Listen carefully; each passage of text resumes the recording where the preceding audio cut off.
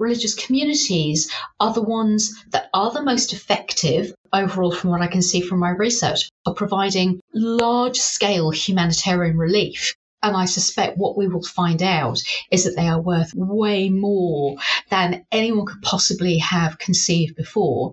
That without them, society would be an awful lot poorer emotionally, sociologically, and economically.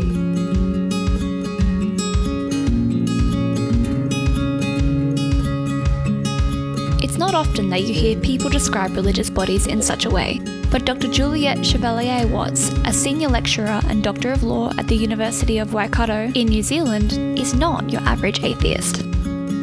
Juliet specialises in charity and trust law, and despite having no religious belief herself, has recently fallen down the rabbit hole of religious law. Her latest project seeks to uncover the financial and sociological value that religions play in our societies. And despite many calling for the removal of laws which protect religious bodies, her research is revealing that in fact, modern societies need religion just as much as ever.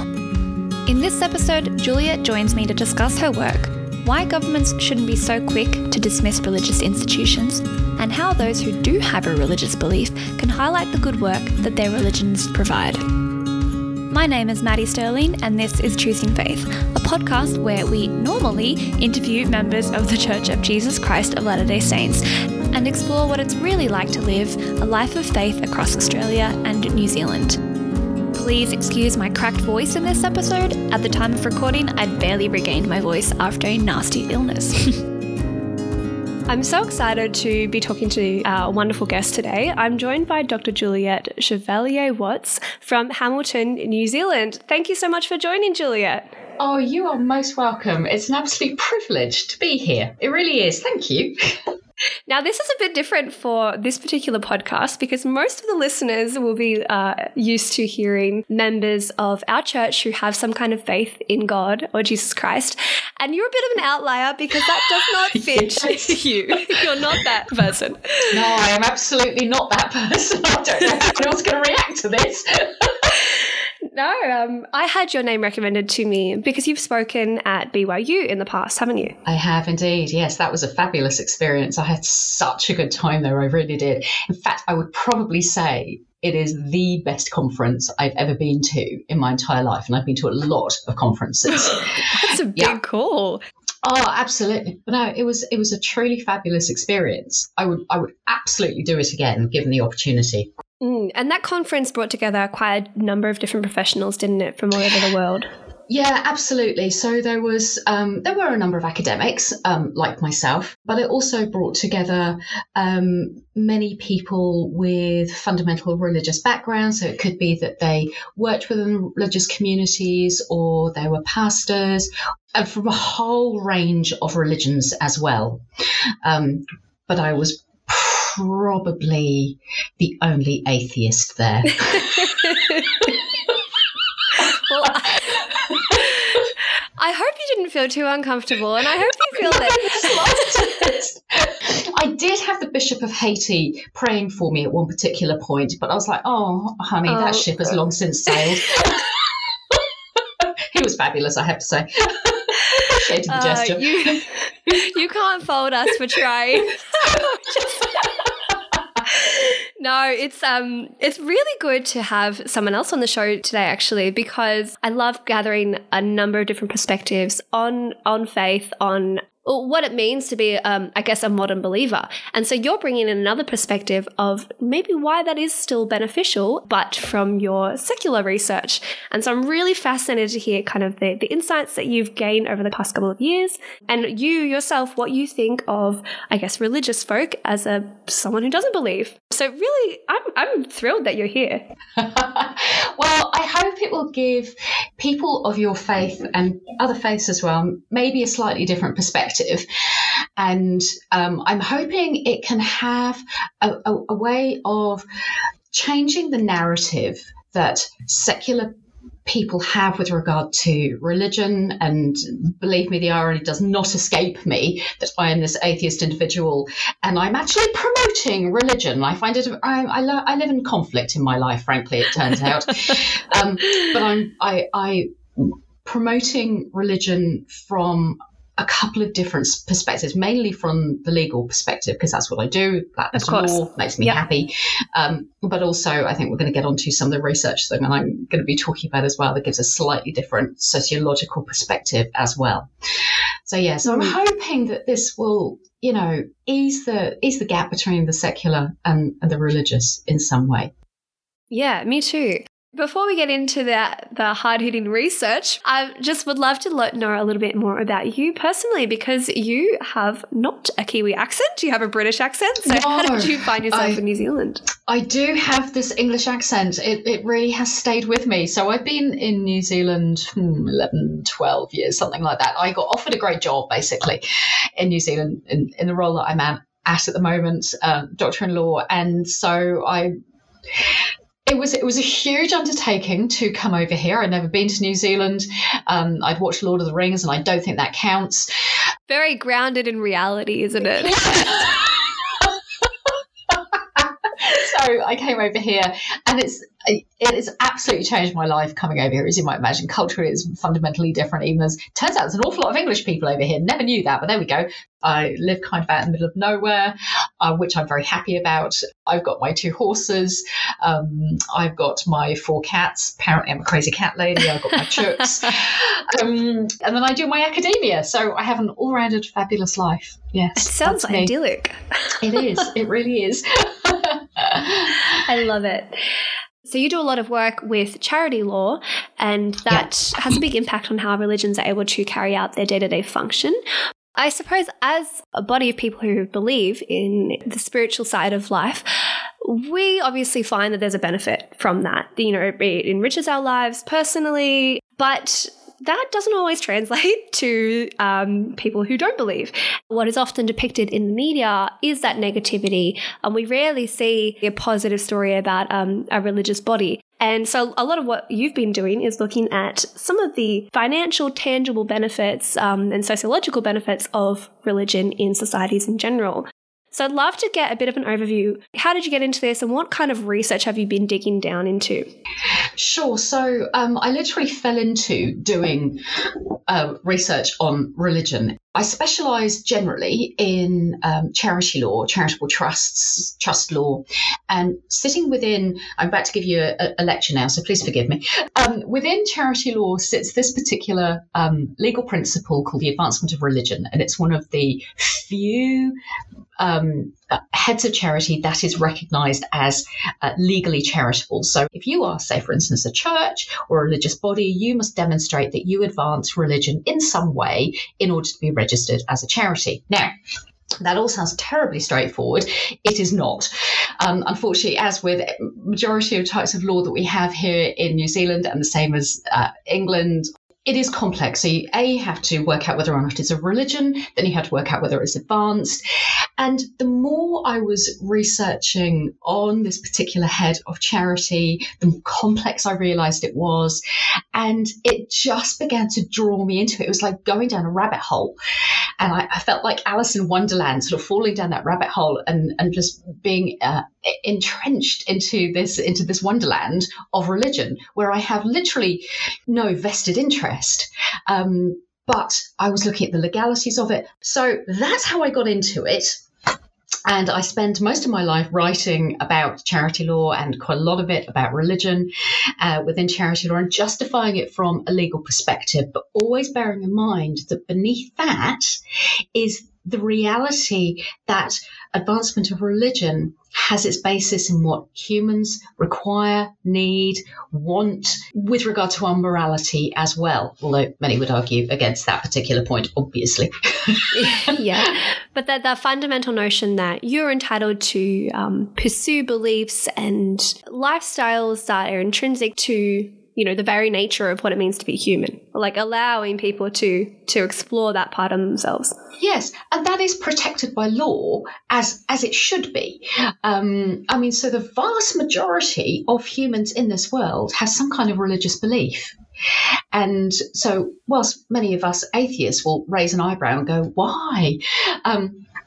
It is an acknowledged fact that whilst many would believe that the world is becoming more secular, I don't necessarily think that's true.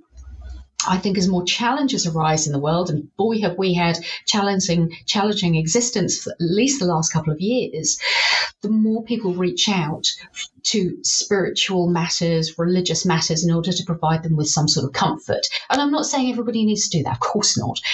But it is the way in which humans are invariably designed. And there's an awful lot of evolutionary research out there that suggests we are literally designed to be religious creatures. I mean, even if you're not religious, people generally say, oh, well, everything happens for a reason. We want to find meaning within things that occur, right? Yeah, and that's absolutely true. Humans can't necessarily believe that we just have this one purpose on life, just to exist on the planet and do our own stuff, that there is a reason somewhere, somehow for it. And, religion is weaved into our lives when we don't even know about it.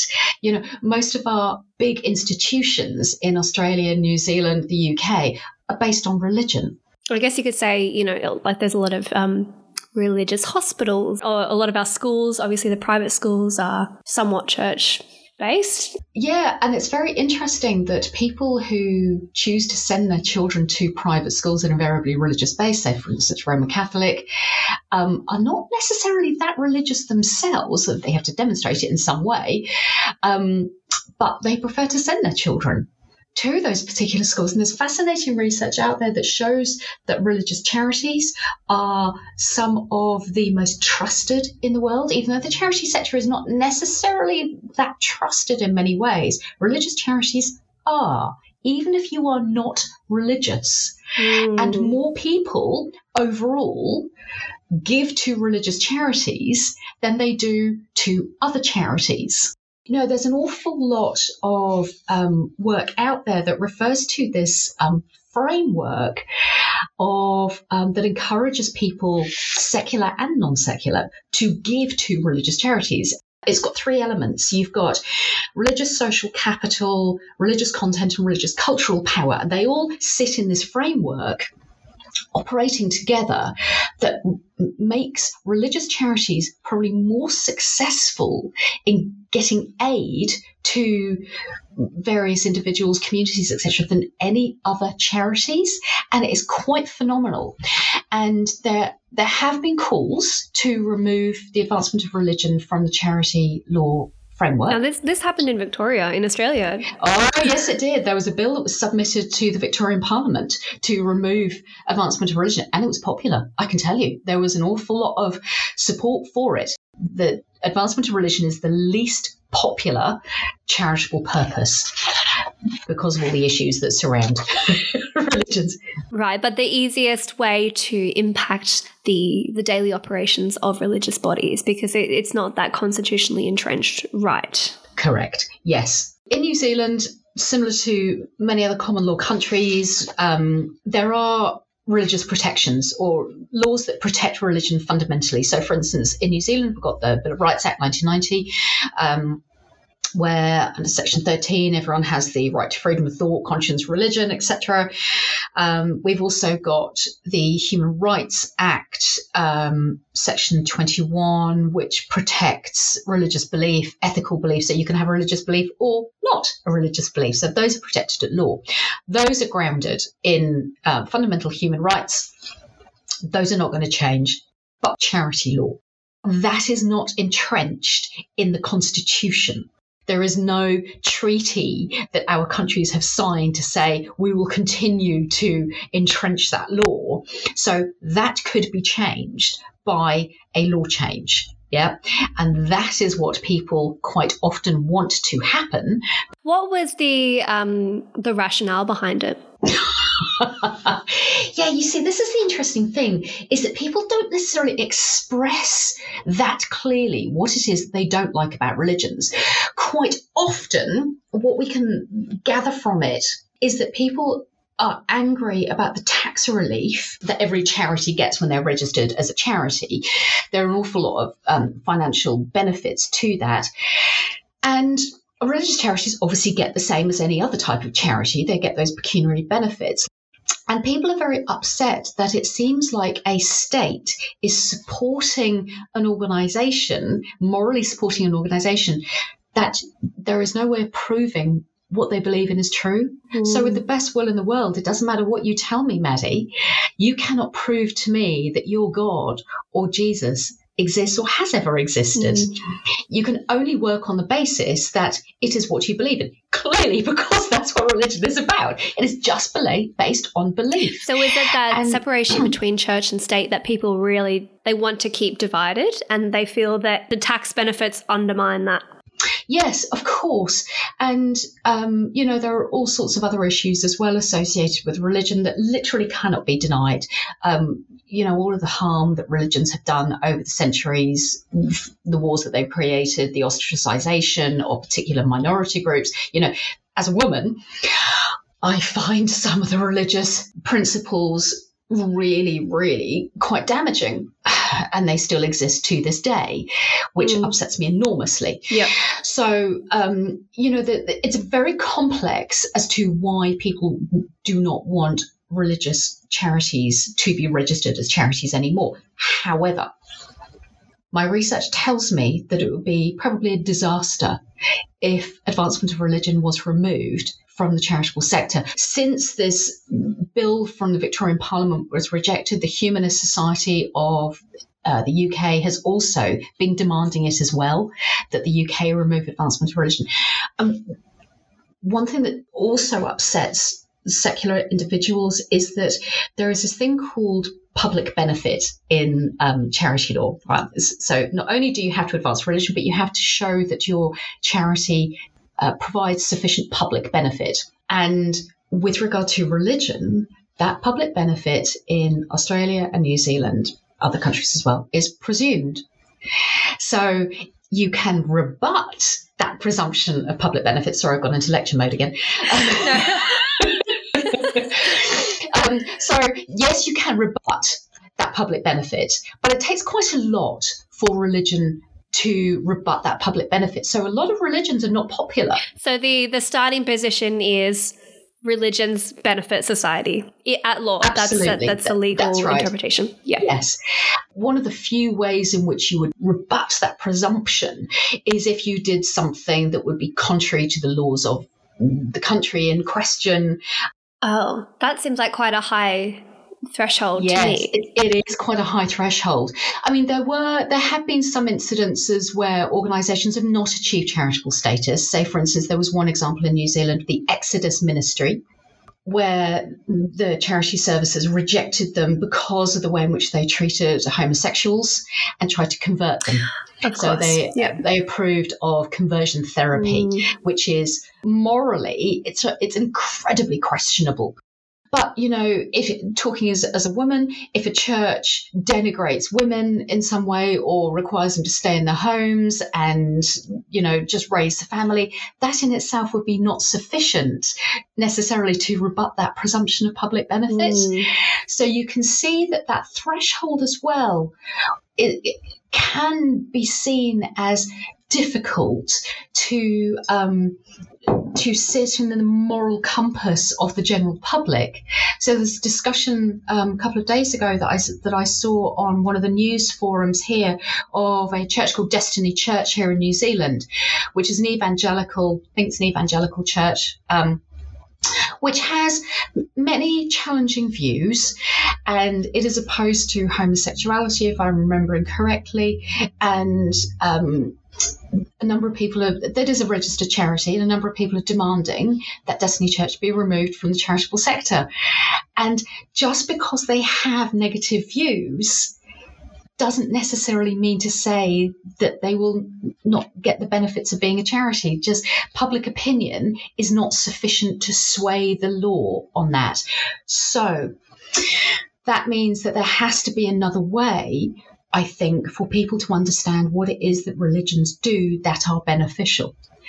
And that's where my current research steps in, showing these secular benefits of religion. At least I think that that's what will be the outcome. Obviously, I can't predict it, but whatever happens as a result, I think it will actually change the conversation between the secular and the religious fundamentally.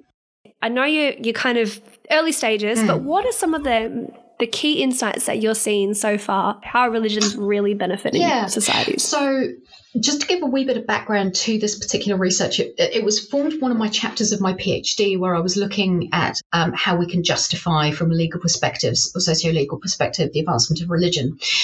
And one of the chapters, which was recommended to me by my chief supervisor at the time, Sir Grant Hammond, God rest his soul, he suggested that I question what would happen if we removed the advancement of religion, but also to look at what is religion worth financially. And I found a whole bunch of research that had taken place in America, Canada, and Australia, where one amazing researcher, he discovered, along with his daughter, that religious charities provided $1.2 trillion worth of social and economic value to America in just 1 year alone. That was in 1 year, yes. And that was said to be a conservative estimate. And that was in 2016, that was worth more than Amazon, Google, and Apple total, plus two other big oil and gas companies as well. Astonishing results, astonishing. Wow.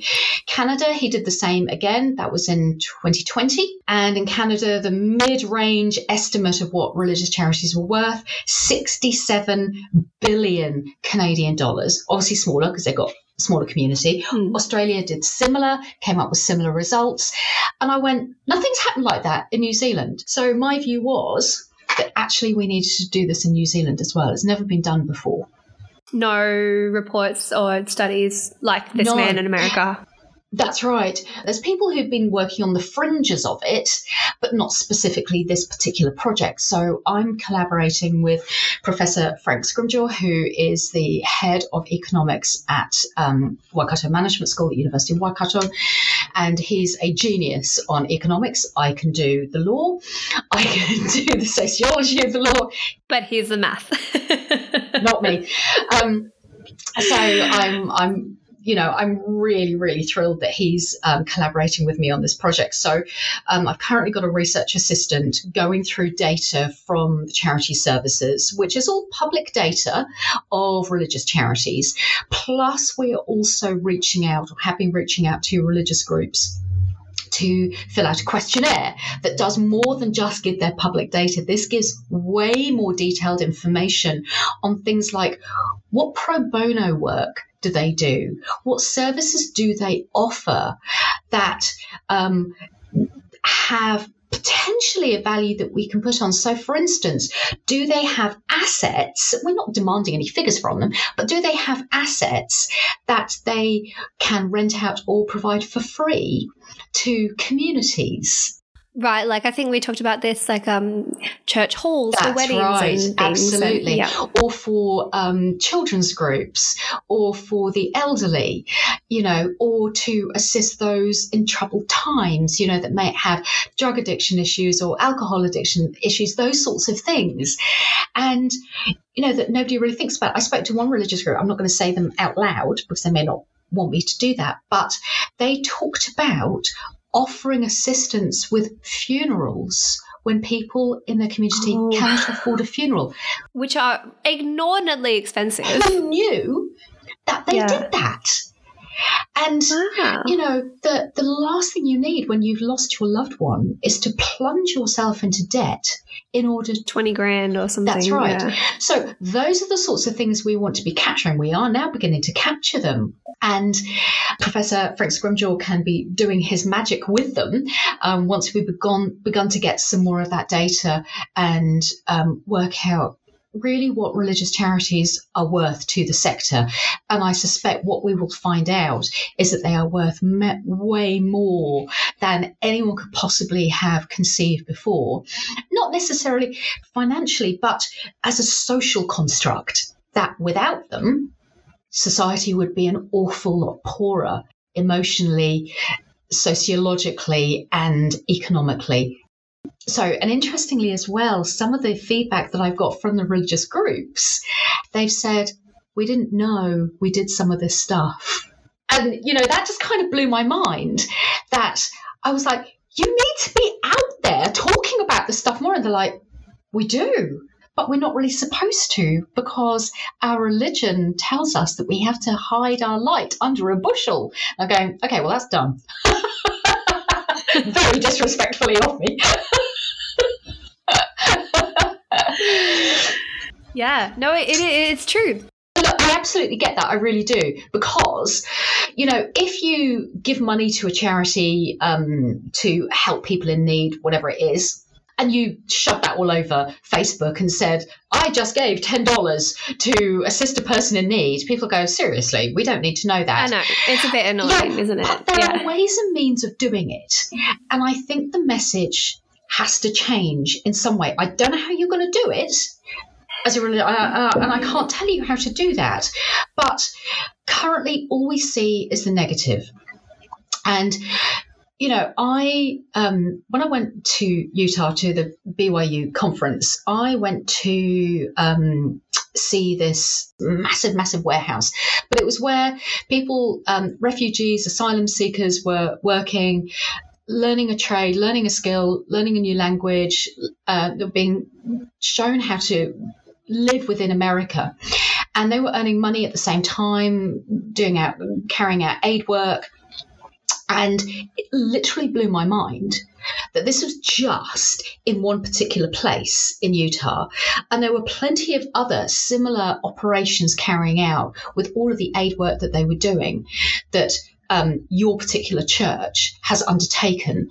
And I've talked about it ever since. Now, you see, if one atheist can talk about it, contrary to my own views on religion, then imagine what a whole bunch of other atheists or agnostics might talk about if they saw similar. And nobody said to me, oh, you shouldn't really be talking about that. It sounds like it's very boastful. Nobody said that to me. And it actually blew some of the minds of your fellow churchgoers when they also saw that work being undertaken. They went, I didn't know that happened. And I went, why don't you know? I was very judgmental about it. And they went, because we're not really supposed to talk about it. It's blowing our own track. And I went, no, it's absolutely not. You are showing the good that is being undertaken. You are showing humanity. And I think this is what it all boils down to, is we are all humans. And, we should be helping each other. We actually get the warm fuzzies, whether we think we're earning a place in heaven or whether we're going to be burning in hell, whatever it might be. We all get the warm fuzzies from doing good for other people. Do you know what I mean? If you go out and rescue an animal, you actually tell people about it. You show on Facebook, look, I've rescued this puppy. Aren't I lovely? And people go, oh, that's lovely. You've done a good thing. What is the difference between doing that and within your religion saying, this is what we can do if we all work together? I don't think it's that hard, but I think there's still that barrier to be broken down. Yeah, no, it's very interesting because we obviously we have a practice of tithing, so we regularly donate 10% of our income. That's right. It's something that we just accept as a practice, which I'm not going to go. It's normal for you. Yeah, but it does feel a little bit strange to say, I suppose, to post about it or to, I don't know, tell my employer, like, oh, actually, by the way, I'm not earning as much as everyone else because, like, it's kind of one of those things, like, how do you address it? Do you have any practical tips or... I think actually one of the most practical things you could do is normalize talking about what your religion does. So it may well be that there are other people listening to this podcast who are not part of your religion, they're part of another religion, for instance.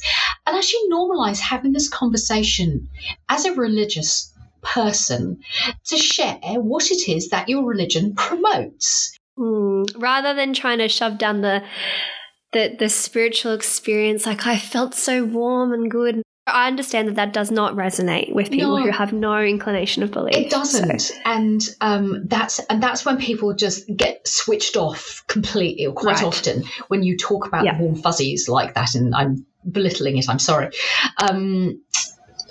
The practicality side of things is often what will resonate, and just showing humanity is what people understand more than anything. So you can actually say, look, our religion promotes world peace or assisting relieving poverty, and that's why I think it's so important for me to be part of this church or this religion, because that's a value close to my heart.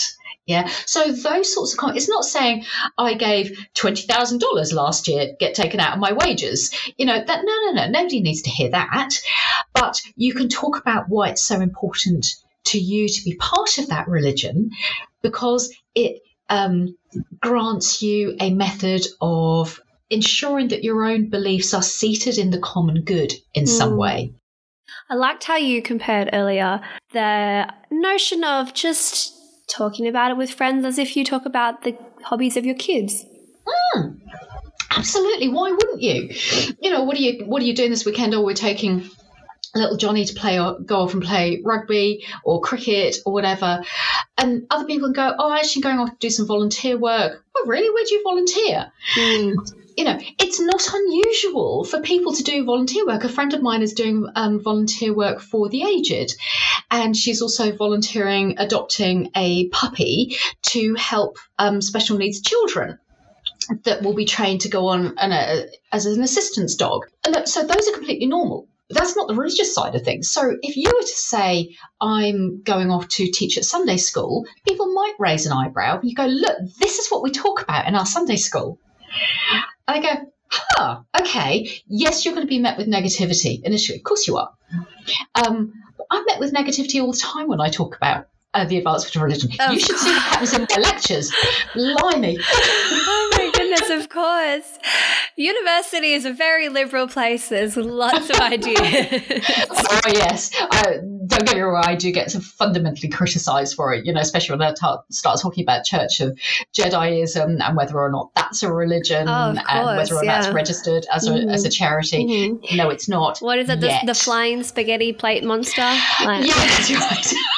That's not a registered charity here. But, people have their own beliefs. And that's the interesting thing, is that who are we to say whose belief is right? That they don't genuinely believe that, just as I genuinely believe what I do. Look, you can tell me that Jesus has existed and still exists in your heart, and I go, how is that different from believing in the ways of the Jedi?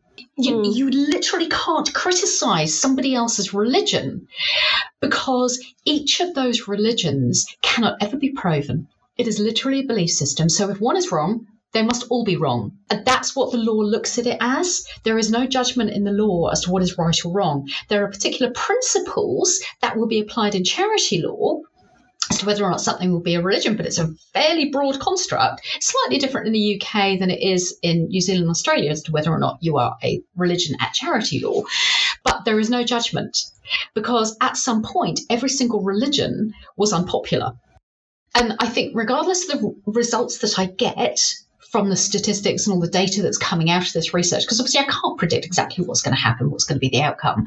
But what I do think is it's going to show a really valuable conversation with regard to what religious charities do. Yeah, so maybe we can dive into that just a little bit. I know you talked about the financial impact, and that comes from donations. What about some of the more sociological findings that you're kind of predicting at the moment that maybe it's hard to find the data on, but you mentioned pro bono work, like the types of roles that people go into as well in their professions? Yeah, so I know that a number of lawyers provide free legal advice, legal opinions, support to their communities because their religion says that they should do that. Now, from a legal perspective, getting legal advice is expensive. Even if you manage to get some kind of legal assistance from the government, it's still very expensive. And people find themselves pushed away from obtaining good legal advice because they can't afford it. So you have individuals who are prepared to give up their time in order to assist members of their community. Now, that's just one minor example. If we imagine how much these individuals normally charge out their time, several $100 an hour generally, for free for many, many hours. So those are the sorts of things that are of sociological support. Now, don't get me wrong, other non-religious lawyers also give their time as well. Yeah, there's a strong pro bono tradition within the legal profession. There is. But take, for instance, religious individuals who operate within prisons and hospitals. The chaplain services. That's right. Absolutely. Now, you can have that service for free. You know, if you ask for a chaplain to come and talk to you, to help you, even if you are not necessarily of a religious persuasion, there is a saying, what is it? There's no man is an atheist on the battlefield. And, you know, what we often find is people in their worst crises of their life suddenly go, please help me, God. And you're going, you don't have a religious belief. What are you doing? And, you know, to have somebody who will literally just sit and listen to you, no judgment, no question, regardless of their own faith, is humanity at its finest. So those are the sorts of things that I think we can put, you know, and many religious people are quite upset that we're going to be doing this. We're putting a financial value on that, an economic value on that. And they're like, you can't do that. That's offensive. Religion is about belief. It's about assisting people. You are undermining what religion does.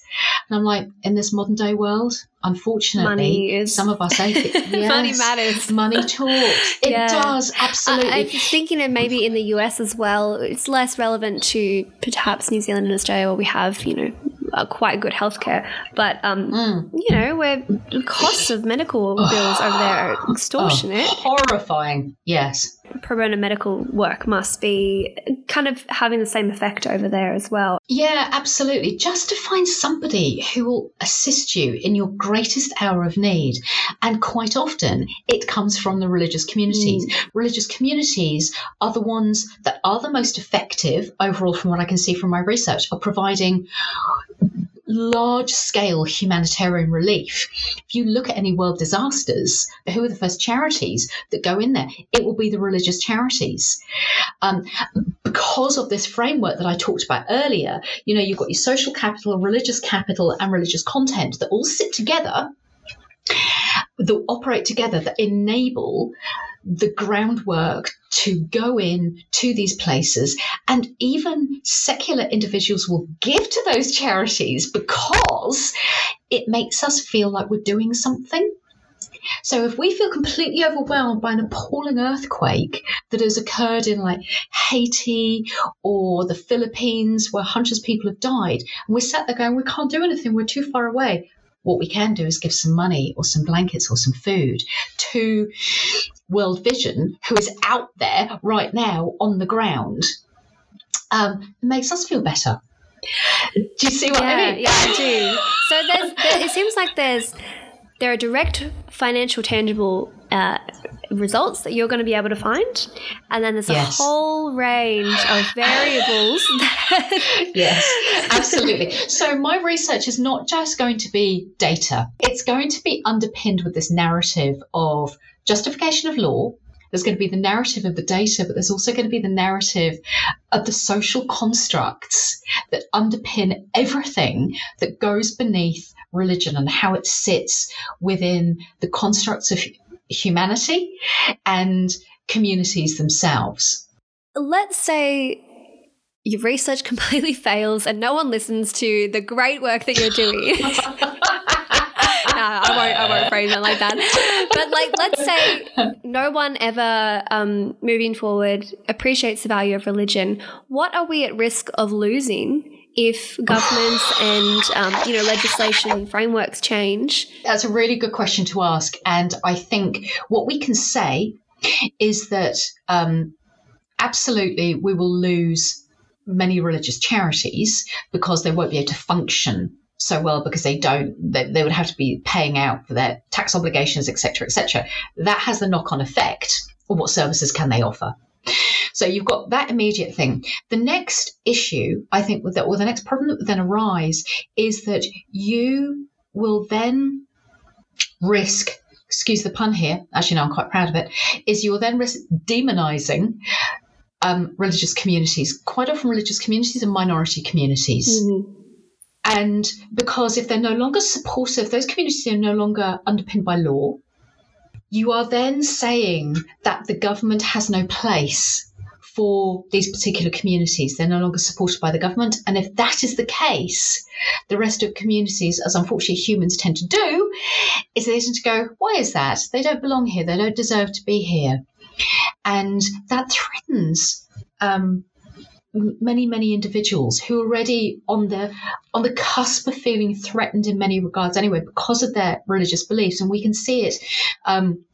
We've seen it in the Jewish communities. We've seen it in the Muslim communities who are constantly threatened by other viewpoints because they don't fully understand what those religions are about. You know, people have died as a result of that. We know that in New Zealand where we had the terrorist attack on the Islamic communities. So I think that actually that's a grave consequence that we have to think about really, really carefully. That's huge. I hadn't considered that. I'd thought about the immediate financial impact and maybe governments trying to fill the gap of religions. Governments could never fill that gap. That would be billions of dollars they would have to find. Who's going to do that? Billions of dollars, and then also campaigning or other organisations campaigning for donations, which religions seem to attract naturally. Yes, and the research suggests that those religious charities don't exist. People won't automatically give those dollars to somebody else, to another non-religious charity. They chose a religious charity very deliberately. Religious charities have this kind of magic about them in many ways, which means that people are drawn in to trust them, to know that they're going to go and do good in the community. For the most part, religious charities do tend to receive more overall in a lot of countries than non-religious charities. So if we remove them, other charities would not necessarily benefit as a result. Right. And then on top of that, the social impact of some of those minority religions. Yeah. Absolutely. It would be vast. Because I think what non-religious people forget is that a religion is not just a belief. It's quite often an identity, a community, a culture, a way of life. And to take that away or to threaten a culture is going to be a crisis for humanity in many ways. It's been really good to hear some of your research. I'm so excited to watch the outcome. If you publish anything, I will read it. Bless you. Yeah, so I am really looking forward to this research coming out. And obviously I'm doing other research at the same time. But yeah, this is something that is very different for me and very different for this country as well. And it's gonna be quite something, I think, when it all comes together. Well, maybe we'll have to have you back on as a part 2, and you can give us the full rundown. That would be lovely. Well, yeah, the title of this podcast is Choosing Faith, and I ask people generally about what the notion of choosing a religious lifestyle means to them. Obviously, that's not applicable to you. So. Can't do that. But I'm going to change the premise of this question a little bit and say, why should governments retain the legal protections that let their citizens choose a life of faith? Yeah. So it's a really multifaceted answer. It comes back to this construct of humanity having freedom to do what enables them to live a life that fulfills them in some regard. And humans can do that in a whole bunch of ways. I've got my horses and I'm very satisfied with that, and my chooks, etc., etc. And my cats, not so much, they're idiots. But for the majority of humans in the world, that involves faith of some sort, spiritual, religious, whatever it might be. To take that away from humans means that many people would be lost, either through their identity, their community, their way of living, their everyday lives. And it will be a very uncomfortable position for them to be in. Historically speaking, our societies have been created for the most part on religion. And we can't deny that. And I think it would be insulting to the creation of those societies to say religion no longer has a place, because it still does have a place in so many things that we do. Religion is woven into our lives whether we like it or want it or not. And because of that, I think we have a duty and an obligation to ensure that humans can live their lives as freely as we possibly can. I know there's a whole bunch of restrictions on top of that. There's also conditions to that. We don't truly live free lives, but as best we possibly can. And I think the way in which we do that is to allow as much religious freedom as we possibly can as well, to enable humans to exist in their best lives.